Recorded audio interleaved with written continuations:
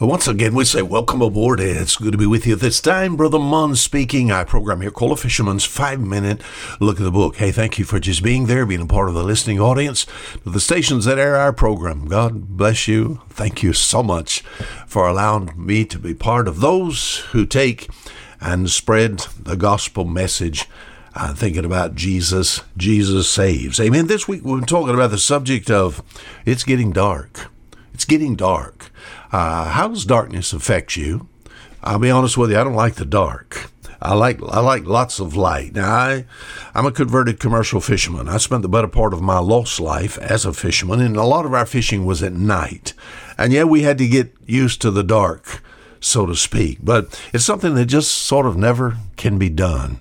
We've talked about it's getting dark, not only dark, and we've saw some places in the Bible, the book of Exodus chapter 10, God just turned the lights out for 3 days down in Egypt. What would that have been like to not have any light physically? This has happened in the United States. We'll call it blackouts, brownouts, whatever. Where at night there's no lights. It's just dark, you know.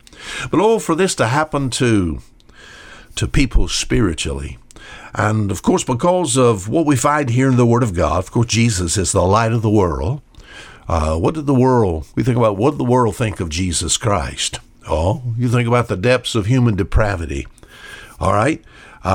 Human mankind just killed its own Messiah.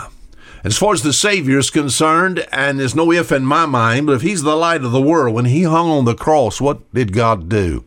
Oh, God was turning the lights out. For that being true, God did it literally there also, did he not? If we think about from the 6th to the 9th hour, darkness, face of the whole earth there. The Savior was there on the cross when he died. You know, we think about the lights went out. The lights went out. Oh, but spiritually speaking, we think about the world today. Darkness, we think about wickedness is described as being darkness.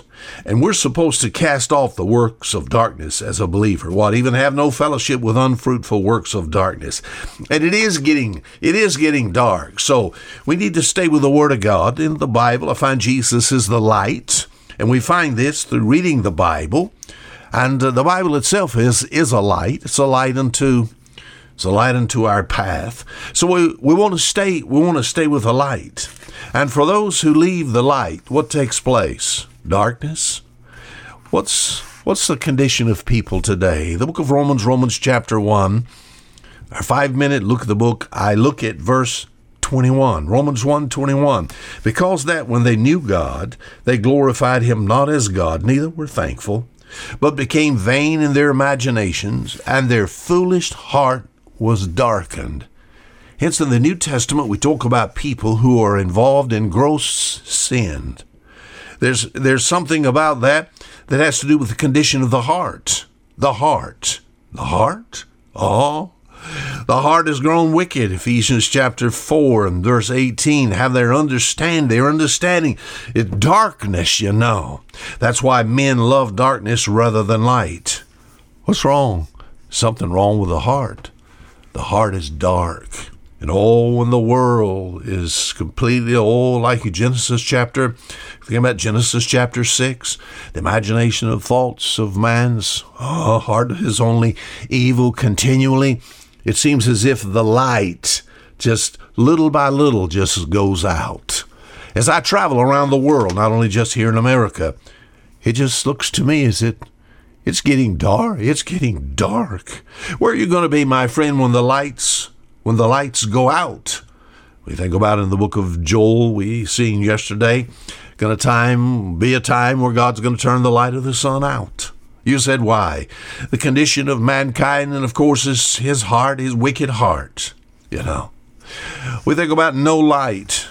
I am told that when there are those who are put in what's called solitary confinement, of course, this is for prisoners, what takes place a little bit at a time, they become disoriented, a loss of time, depression, suicide, hallucinations, sometimes complete loss of mind for a while. What is it going to be like when God turns the light out here on this planet? Where are you going to be?